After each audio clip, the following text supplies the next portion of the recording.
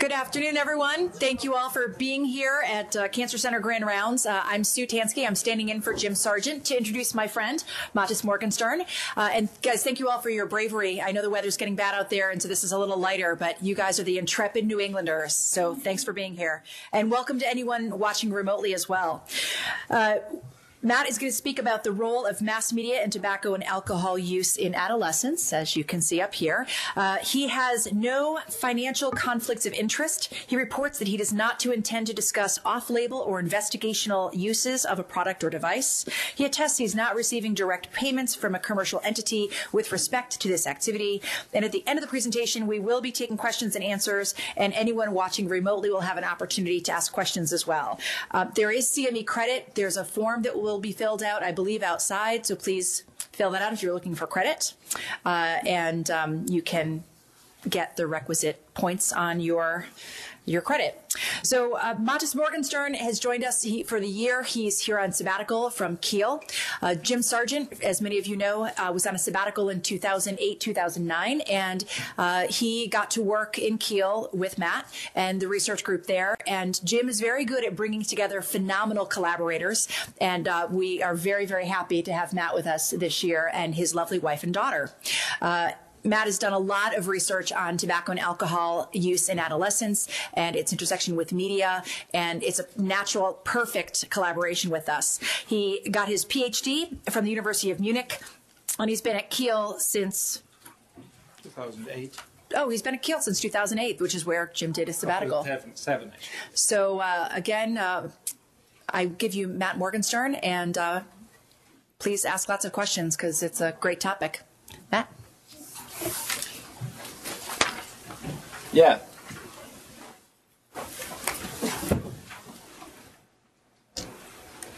So we'll turn this on. I hope everyone can hear me. I thank very much, Sue, for the nice intro, and I hope I can match up to this intro. When there's one thing that cognitive psychology has taught us, and it is that you will only be able to follow me for about 12 minutes without getting distracted. So I will try to prevent your blood from only going into the digestive system, also with some pictorial diagrams and with ways of the presentation, as I hope. I also have here a funding disclosure slide. The data I present here were funded by the German Ministry of Health, the European Commission, the DAK Gesundheit, this is a German health insurance company, the Medical Research Council in the UK, and the National Institute of Health. My visit here is funded by the Max Kate Foundation in New York. And I do not have any financial conflicts of interest. I do not intend to discuss off-label or investigational uses of a product or device. I attest that I'm not receiving direct payments from a commercial entity with respect to this activity. When I start a talk, I always have to start with that because no one knows where Kiel is. You might know, or you definitely know, where Germany is. Germany has 16 federal states, and one of them is Schleswig-Holstein. It's here in the north. And Kiel is the capital of Schleswig-Holstein, directly at the Baltic. What is IFT Nord doing? We have a state-approved training in psychotherapy. We train in behavior therapy and behavioral medicine. We have a clinic for psychotherapy, and we also do projects, applied research and prevention, and we are mainly in the field of substance use and health behaviors. A short preview of today's talk. I will have 4 bullets. I will talk about behavioral risk factors and how we study them. I will talk about commercial advertising for tobacco and alcohol, and I will also talk about smoking and drinking in movies, and then conclude with some preventive implications. When I have doubts about what I'm doing, I'm just picking up these kinds of slides telling us something about the so-called actual causes of death in Western countries. And what you can see here from these slides is that this cake here, 2/3 of this cake is related to lifestyle variables, poor diet and physical inactivity, smoking, and alcohol. When you follow these authors, there's a high potential also for the prevention of chronic diseases based on healthy lifestyle. This might be, from an economical point of view, might be the even more important point, the prevention of chronic diseases, given our demographic development. 90% of cases of type 2 diabetes, 80% of cardiovascular disease, 50% of strokes, 35% of cancer. So I don't have to tell you, I guess, why tobacco and alcohol are problems. So just a quick reminder that it is a risk factor for more than 40 non-communicable diseases, most strongly associated with cardiovascular diseases, cancer, and respiratory diseases. And given the high prevalence of alcohol use worldwide, the burden of disease is actually similar to the one for tobacco. Most strongly associated with cardiovascular diseases, cirrhosis of the liver, cancer, and neuropsychiatric disorders. In addition, here also you have to see the intentional and unintentional injuries that happen during the influence of alcohol and the enormous social costs of alcohol use disorder in families, but also for the individuals. So when we talk about behavioral risk factors, we would say that tobacco and alcohol use is a risk factor for disease. But this is actually not what we are studying in our group. We are not studying the influence of tobacco and alcohol use on disease, but we are studying the risk factors that lead to tobacco and alcohol use in the first place. So this is what the talk is about today, the risk factors of tobacco and alcohol use. We follow basically a biopsychosocial model, meaning that there are biological factors, psychological factors, and social environmental factors that influence tobacco and alcohol use.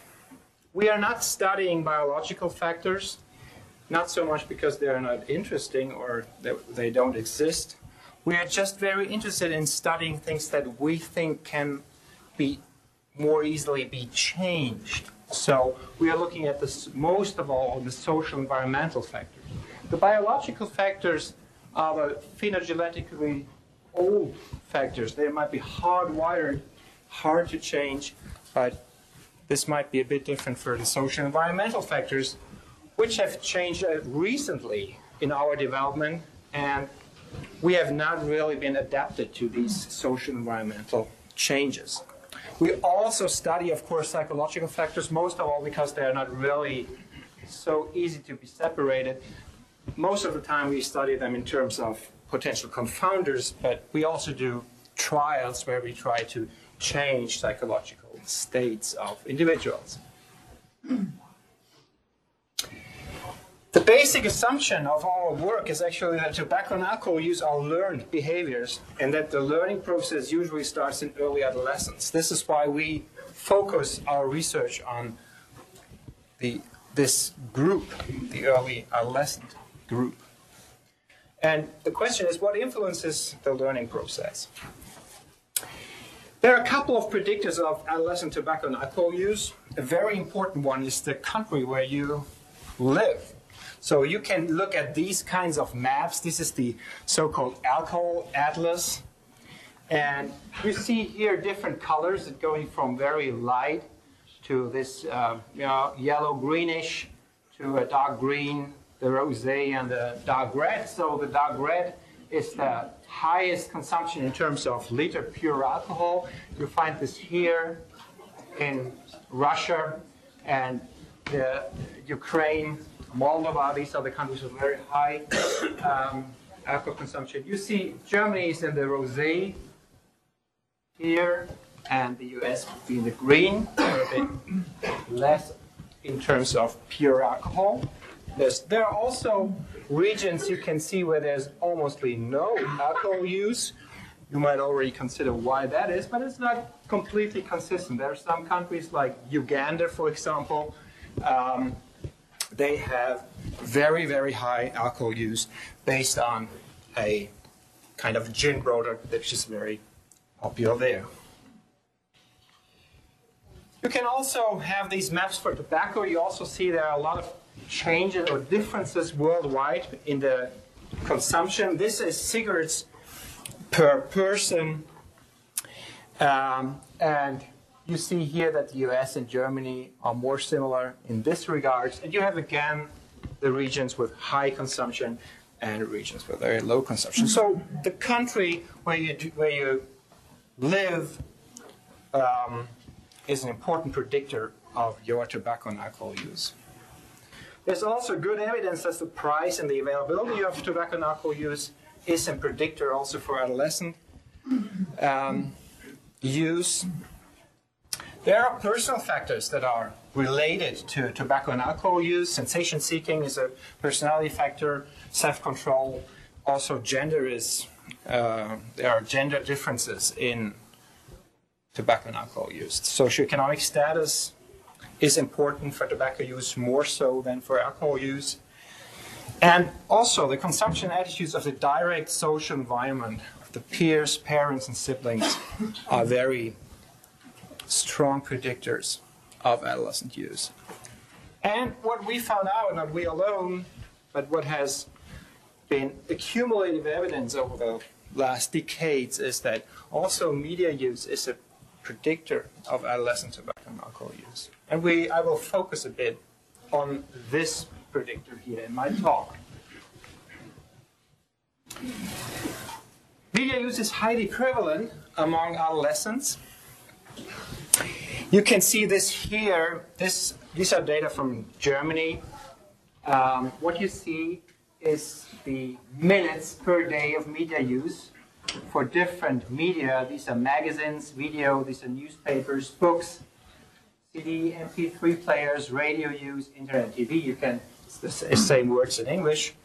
And what you see here is the total amount in hours from the 1970s to 2010 in a day. So there's actually, maybe besides sleeping, nothing else that our adolescents do more than using media in a day.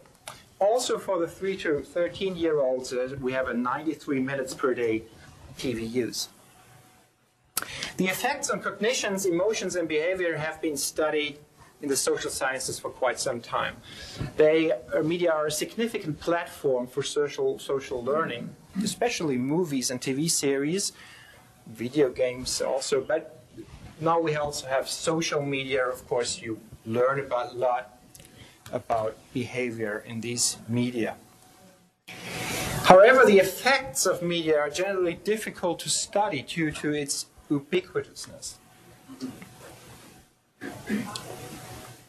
The assumption is that mass media, when it's about media use in tobacco and alcohol, the assumption is that mass media communicate information about tobacco and alcohol, for example, about the frequency of use or the effects of use or the likability of these behaviors. This communication about tobacco and alcohol can be intentional or unintentional. We have a clear example of an intentional information about tobacco and alcohol. This is commercial advertising.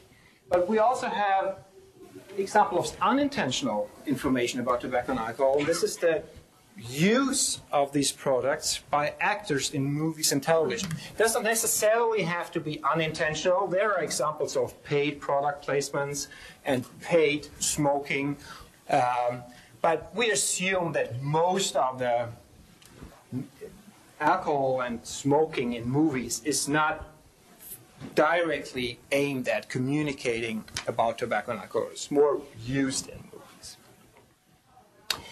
So let me give you a brief summary, because we already have the 12 minutes, so you might already starting slipping away from me. A brief summary of the main points I made here.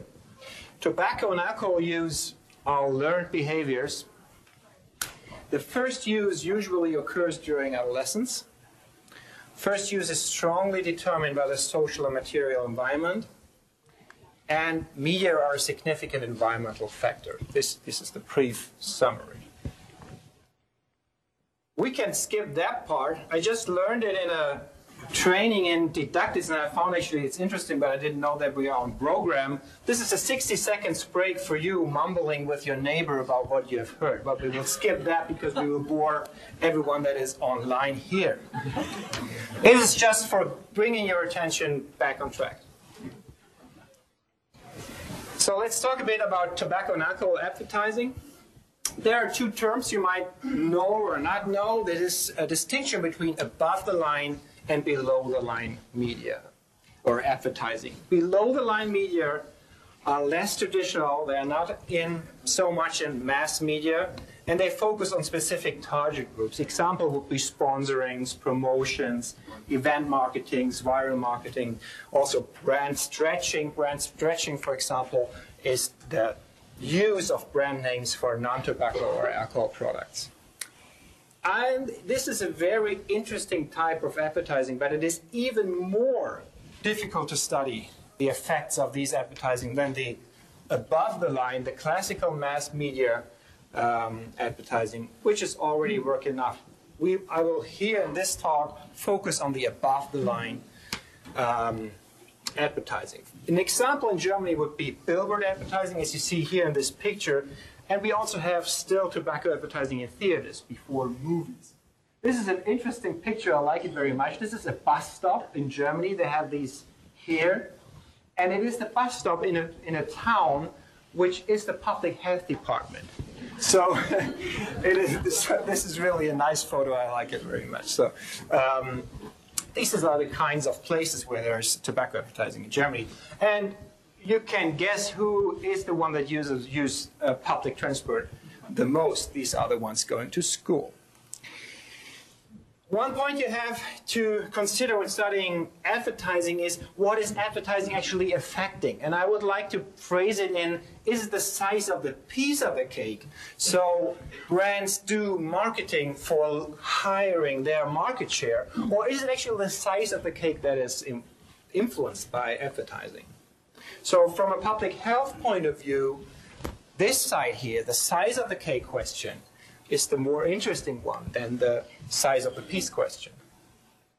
So we mostly have quite unspecific outcomes, like if it is contributing to the initiation of alcohol use in general or to smoking, not so much in brand shares, which is also interesting, but not in this sense.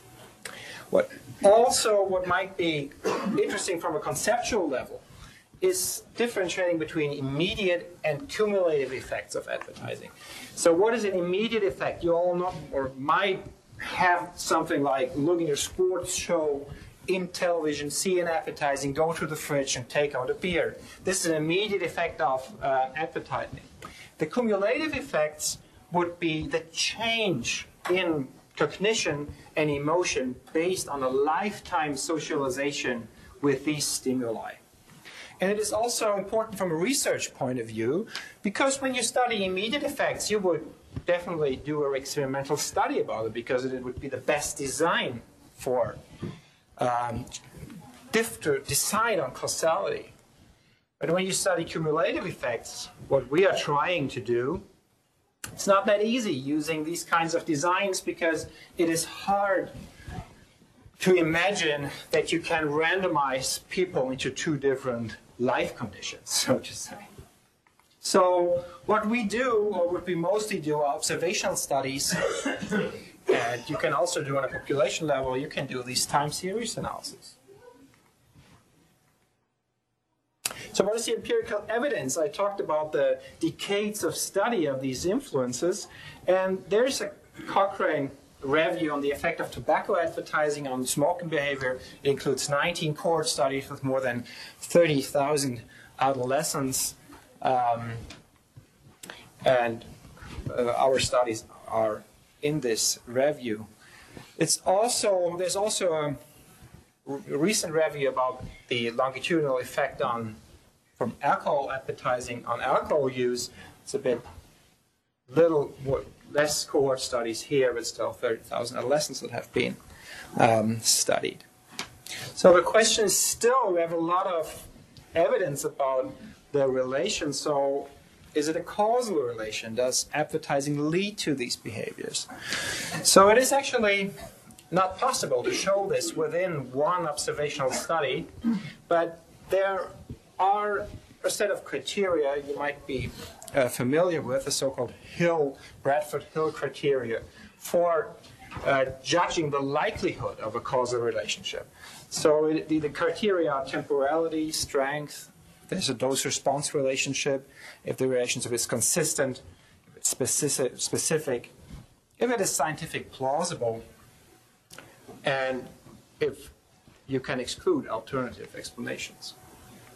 I will focus here on the specificity of the relationship because this is something that we looked at in our studies. Show you an example study. We show, where we present adolescents, these kinds of pictures, still pictures. Every brand information is removed here. And we ask them, how often have you seen this? And we ask them, what is the name of the advertised brand? And what you see here is on the left side, there's an alcohol ad. On the right side, there's a non-alcohol ad. This is for T-Mobile. And then you can look at different advertising exposure. This is now, first of all, for different products. This is Krombacher, a famous German beer. 95% of this group, these are 12-year-olds. This will come on the later slide. 95% have seen this advertising once, 55% more than 10 times, and about a third could identify the brand. And this is Jägermeister. This is also this is a liqueur brand. This is Marlboro. What you can see here is we have a considerable higher dose of alcohol advertising in Germany than tobacco advertising because it can still be present in TV. So you can already see here that exposure is lower, what you would expect for Marlboro and Lucky Strike advertising. And then you have products here. This is a chocolate bar. Every kid has seen this ad. So this is a relation here, a regression, and it is the prevalence of free alcohol behaviors regressed on the exposure to alcohol ads. And we find these very, very clear linear relations for ever tried alcohol, also for current alcohol use, and also for binge drinking frequency. This is the dashed line. So you see here this was 3,400 kids with a mean age of 12.5 years. So we included in this study a couple of confounders that are related to alcohol use and maybe also to this exposure. And these are a couple of variables. We don't have to go through them in detail, but I want to show you this one, which might be especially interesting, the exposure to non-alcoholic advertising. So why is that? When you show that there's a relation between alcohol advertising exposure and behavior, you're actually only showing that kids who have a lot of exposure in general to media have a higher alcohol use. So the interesting question is, what happens if you put this into the equation? What you can see here is the adjusted odds ratios for the three outcomes: ever drinking, current drinking, and binge drinking. And the blue ones are the odds ratios for the predictor of exposure to alcohol ads, and the green ones, which is simultaneously in the regression model, that for other ads. So you clearly see, you almost see a preventive effect here, small, for other ads on binge drinking. You can also do a quite similar analysis for smoking, and you see here it should be smoking ads, of course, higher odds ratio for tobacco ad exposure. And there's no relation to smoking from non-tobacco ads exposure. We were able to follow these kids up for 30 months to see if this relation could hold. So we predicted daily smoking and established smoking, but only on those that were never smokers at baseline. So who started smoking based on these advertising exposure. And we found here that each additional 10 tobacco advertising contacts increased the adjusted relative risk by 30%. This was a huge effect, though it is based on a lower sample or a smaller sample than the initial, because we only looked at the never smokers. So a little bit theory again. How can advertised effects be explained, actually? I didn't talk about that yet. There's a very early model, the so-called AIDA or AIDA formula. This is here not a typo, the 1898. And it is actually assuming that advertising is a four-step process which goes from attract attention to interest to trigger desire to the actual purchase. This has not been a model that has a good empirical foundation, and it couldn't be validated very good. But what it has founded is the so-called hierarchy of effects models, which are still the dominant theoretical models for advertising effects. So when you look at these reviews that try to figure out which are the most common models, they also have these hierarchy of effects models. And the discussion is actually about if thinking comes before feeling and doing, or if thinking and doing comes before feeling. And I will now also show results that you could think that feeling is the first thing, and then is doing, and thinking is the last thing. So, but what is all in common are these hierarchies of effects. So what is meant by think and feel in these models? So it is this stream that advertising influences attitudes towards the brand product. The attitudes are changed. This is called the utilitarian effect. And then it is assumed that advertising changes the emotions of the recipient directly. This would be the hedonic effect. And when you look at the utilitarian effect, you have something that you find actually in almost all psychocognitive models. This is a so-called two-path model. So then there's kind of a central processing that is really where the attributes of the advertising are really thought through. And there's a peripheral processing, which is processed with very low involvement, and it's actually using only the peripheral cues, not really the information in the alcohol, in the ads.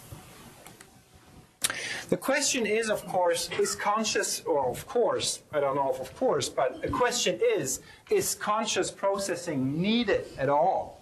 So when you look at the psychological research in the last 20 years, you can say it is actually a reinvention of the unconscious processes, the automatic processes in human behavior. And one of the early work is related to this man. It is Bob Zients, he's pronounced. And he wrote a paper about the preferences that need no inferences. And he was famous for an effect which is called the mere exposure effect. What does it mean? The mere exposure effect means that people tend to develop a preference for things merely because they're familiar with them. You might know this also from music. Everyone knows this. You hear a song for the first time, you hear a second time, you find it's better. And it is a strategy that might be evolutionarily very adaptive that can explain this mere exposure peak. But what Bob Zients showed was that even subliminal exposure can produce these shifts in attitudes. So even if people are not aware that they were exposed to stimulus, they change their attitude to that stimulus.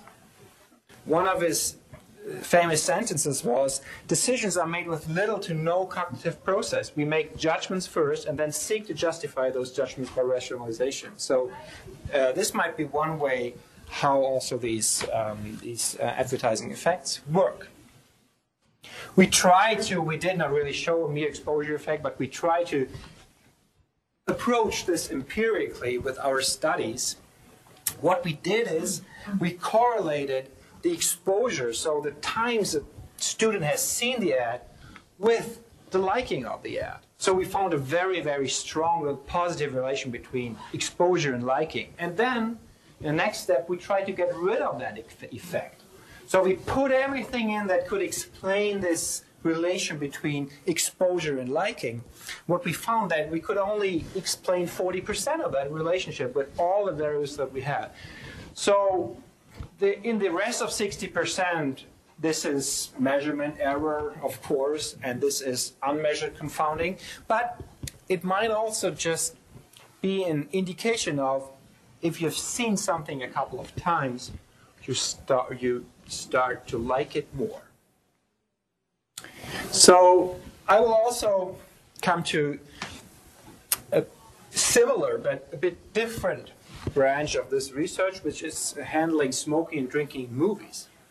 And the question was, I already mentioned that, if this picture here is advertising for tobacco and alcohol. And basically there have been two questions. How does it affect non-using adolescents? And the other one is, how does it affect using adolescents and adults? So what is the reaction of smokers, for example, on seeing smoking in movies? But I will now here focus on the effect of the non-using adolescents. So an example study is a longitudinal survey with 2 waves in a 1-year interval. And we were able to do this in 6 European countries, in Germany, in Iceland, Italy, Netherlands, Poland, and UK. So we had a quite large sample here of 16,551 students with a mean age of 13 years. And first of all, we needed an exposure of these on-screen tobacco, which is a bit harder, but this than for advertising. But this is also the more interesting way of studying it because it is less reactive. You cannot really ask students to report their exposure to tobacco and alcohol in movies because they just don't know and they don't remember. So this is a very, very simple way of presenting this method of doing this. But basically it is that students report only the movies they have seen, and in a parallel string, these movies are content coded. So there are people here in this building that do this now for 15 or 20 years. So this is really a huge job that they do. And it's basically for calculating the number of smoking and alcohol scenes that kids are exposed to through a sample of movies. So the cross-sectional analysis, this is here an example for alcohol use, showed, of course, differences between countries, which is based on many factors. The most dominant factor is that there's different amounts of smoking in the country samples of movies, and there's different amount of movie watching in countries. So the higher amount, for example, in Iceland, is that watching movies is a very common or a more common leisure time activity than it is in other countries. But overall, in these movies that were used here, there was a mean of 4,613 alcohol depictions that were seen by students. And we used this here to relate that to their alcohol use. And we found, this is here the total effect. And you see here on the scale that these are also, again, quite large effects on lifetime binge drinking, a positive relation. And it was significant in 5 of the 6 country models. And we adjusted for a couple of variables again.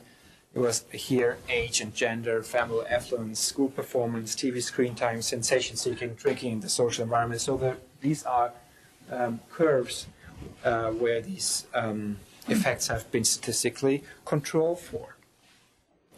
And again, from theoretical perspective, the specificity of the effect is again an interesting variable here. And what we did is we included both the exposure to movie alcohol use and the exposure to smoking, to on-screen smoking, both in the model. And it turned out that only the exposure to alcohol use predicted the actual alcohol use, and the exposure to on-screen smoking did not. We could replicate or further work on these results by following the kids up, and we looked at about 10,000 baseline never smokers and also 10,000 baseline never drinkers, and we questioned who of the students would initiate smoking in this interval. So it was 70% of the total European sample that initiated smoking, and it was 22% that initiated binge drinking during this interval. We wanted to predict these two figures. And we were able to do so here. This is the bar chart for smoking. So when you divide the exposure to movie smoking in quartiles, you see a 13% initiation rate compared to a 20% initiation rate in the ones that had the highest exposure. And similar figures here for binge drinking initiation. We had a 17% initiation rate in the group with the lowest compared to 26% in the highest quartile. So the last point I want to come to are the preventive implications. So when we see that there is a risk factor, or a very likely risk factor, what you do about that.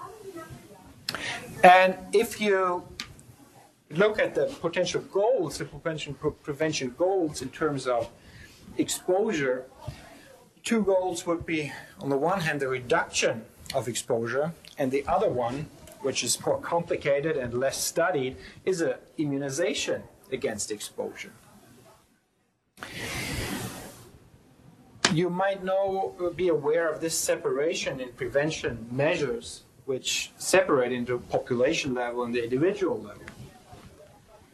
And on the population level, these goals could work out with advertising bans. Of course, this is the most straightforward way of dealing with this.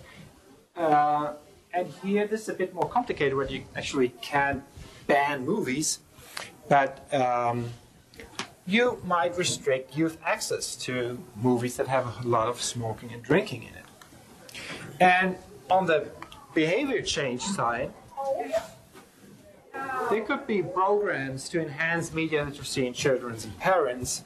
And another way of immunizing against exposure might also be done via counter-advertising. I will show a quite interesting study that we did here in the later slides. So what about the advertising exposure reduction? There is indeed empirical evidence that advertising bans lower consumption on the population level. This is done with time series analysis. These are not really experimental studies.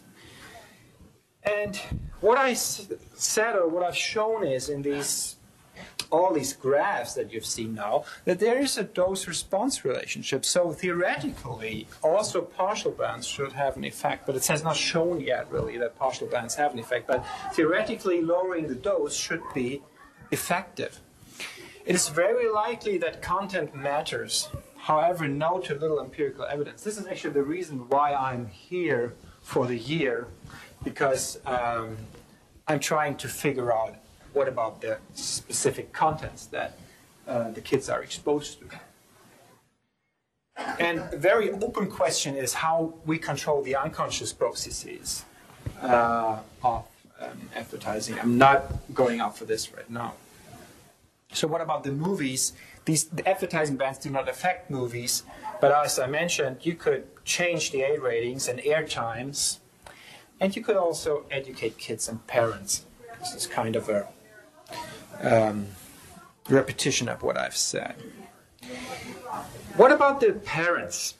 This is an interesting analysis on the effects of parental movie restrictions on teen smoking initiation. So what happens in those kids where the parents allow them to watch movies that are rated R compared to those that are never allowed to do so. And you see here, there's a quite considerable effect on this parental restriction.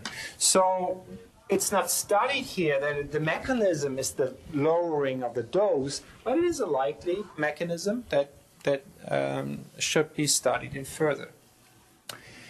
And counter-advertising, you know, definitely, you know, the Truth campaign, which has been very successful, especially here.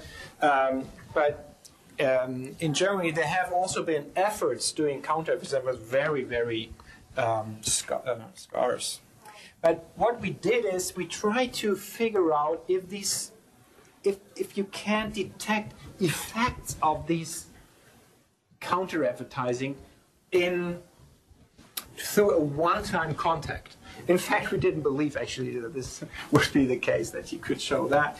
But we were lucky that one of the theaters in Kiel was collaborating on that. So we did a 4-week study in a Kielian theater, and we had a spot. I will show you that. It's not even a very good spot, but it is one that was shown in Germany, and then it was back in the cupboard. But we wanted to see if this could affect the cognitions and intentions of the audience.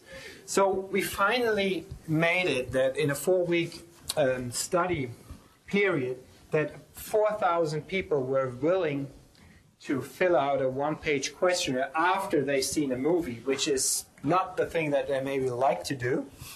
And there were 2 different conditions.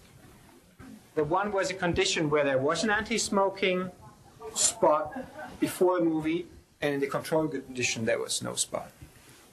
So it is this here. You can see, we try to figure out if it's working. Yes, it is working. So I already mentioned it might not even be the best, and it is not an adolescent spot, and it is in German.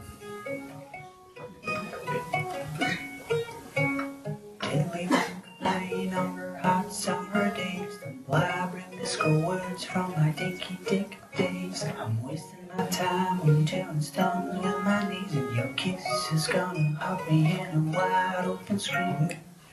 Danke, ich rauche nicht mehr. So she said, I stopped smoking. So this is what she said. This is a spot from the German Cancer Aid, which was distributed, I think, between 2006 and 2008. And you see this is a very short spot. And then we asked the movie viewers if they have noticed smoking in the movie they've seen afterwards. And it was very interesting, especially in the 10 to 70-year-olds, that they noticed the smoking in movies more often than the control condition, which was very interesting.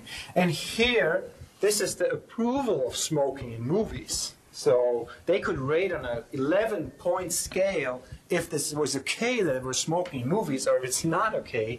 And we indeed found a significant, it's not a large thing, and it's a question of its practical relevance, but it was fascinating to see that we had a higher mean okay rating of the smoking movies in the control group compared to the intervention group. And we also asked about the general opinions about smoking. So they could rate it. They think smoking is very bad or very good. What you see is most people think that smoking is not good, and they are right with that. But we found a difference, which was significant in the intervention and the control group. So a summary of my talk. I'm just in time for your questions.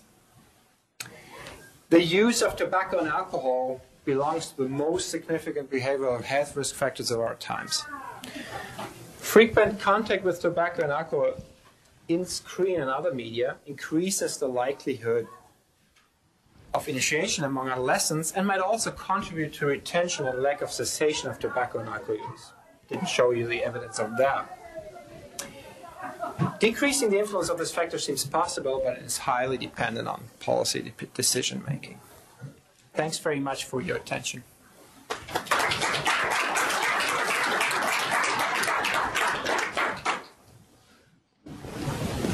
So we've got time for questions, and I just want to make a quick note. Matt didn't talk about one of the methods that he used where he showed the pictures, where he showed you a picture of the Jägermeister ad with the moose, but it didn't identify the name, and it had the animal, the little dog with the wheels. That was a T-Mobile ad. That methodology has been brought over to us, and our group has been using it, and we've actually brought it to this huge national PATH study. So Matt has single-handedly changed the way we assess advertising amongst youth populations and adult populations. So it's a really impressive thing that he's been able to do. Is we call it cued recall, and it's really a remarkable change in the way we've done everything. So questions for Dr. Morgenstern? No blood left. No blood left. Some kids look at these advertisements and they start smoking or drinking, and some don't. What's the difference between the ones that do and don't? I mean, I've been watching that stuff forever. I'm not a binge drinker these days.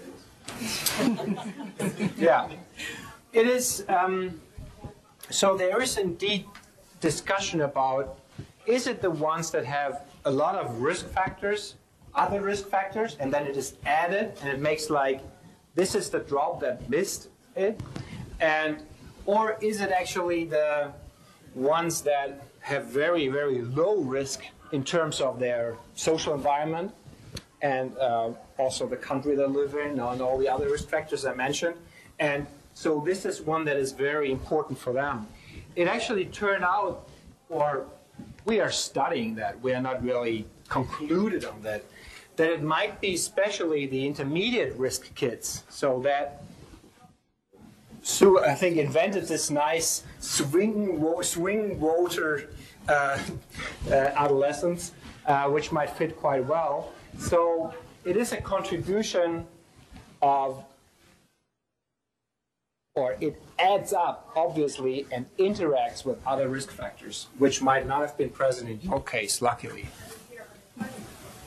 So I can't really tell you in terms of, okay, show me a kid, I give them a questionnaire, and I determine his smoking or drinking career. Not in this sense. These are all likelihoods and probabilities that we are working with. So it's not really like, this is the risk factor that brings this result. I mean, that's actually the basic idea of risk factors in general. What types of educational programs do you think would be most effective with helping kids? There's a study published recently on the DARE program in the United States and how it's been ineffective at curbing drug use. Yeah, I mean, there's a lot of debate about these school programs and how they should be done. And there are also examples of effective strategies. In the case of alcohol, that is the so-called Strengthening Families program, which has a quite broad, also community level approach. But when your question is related also to including media exposure on that, there have been attempts of teaching kids to process these information in a different way, and this might be, it is a suggestive approach, I think, but we are not really, I think there's no study that has really shown that you can really immunize kids from the effects of movie or drinking. But still, I mean, when I'm talking about media effects, I'm not really saying that this is the only way to prevent tobacco and alcohol use. There might also be others which are more based on knowledge and attitude change towards the use itself, which most of the curricula actually do. They're not focusing on media. So yeah, it is not. there's no clear evidence that there is this one way of implementing these kinds of programs. I'm curious, do you see cultural differences in the expectation that drinking is a part of a normal meal? You mean it's, okay, can you repeat your question? From your time here as opposed to on the continent, do you get a sense from the media that there's an impression that drinking is more or less an expected part of a family meal? I mean, what I definitely notice is that you have even more alcohol advertising on TV than we do, and I thought we already have a lot of it. But I come from a disturbed drinking culture, which is called, the German drinking culture is called a disturbed culture because we don't have norms about that. What is normal? This is, you have in Europe at least a north to south gradient on that. And we are in about the middle, so we don't know what to do about it. And in the South, there might be, for example, a clear social norm of adding alcohol to a meal, but they have also clear norms about drinking amounts, which we don't have in that sense. And my clear, but this is then anecdotal evidence, my clear view here is that it is much less common to drink alcohol to meals here than it is in Germany. So, but there are, of course, there are differences in alcohol use in different cultures. I showed you these maps, and there, this also relates to different drinking norms in cultures. Yeah. One is, have you heard or know anything about the effect of e-cigarette advertisement on kids who normally smoke, but now they might initiate e-cigarettes because they think it's safe? No, I don't think that has really been studied yet. But I mean, we are still in studying the effects of e-cigarettes on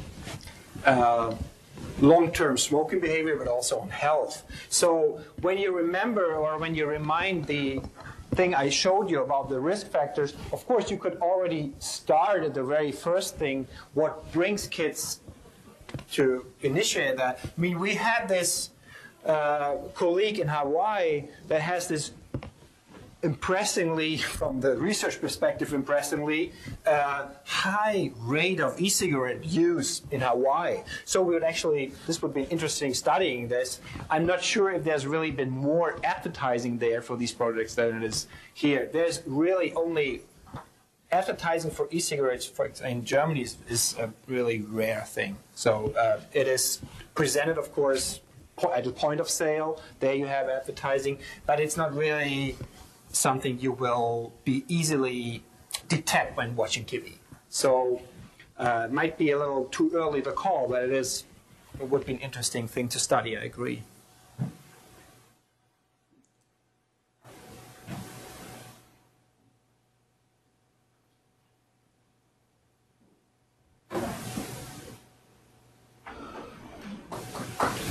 Okay.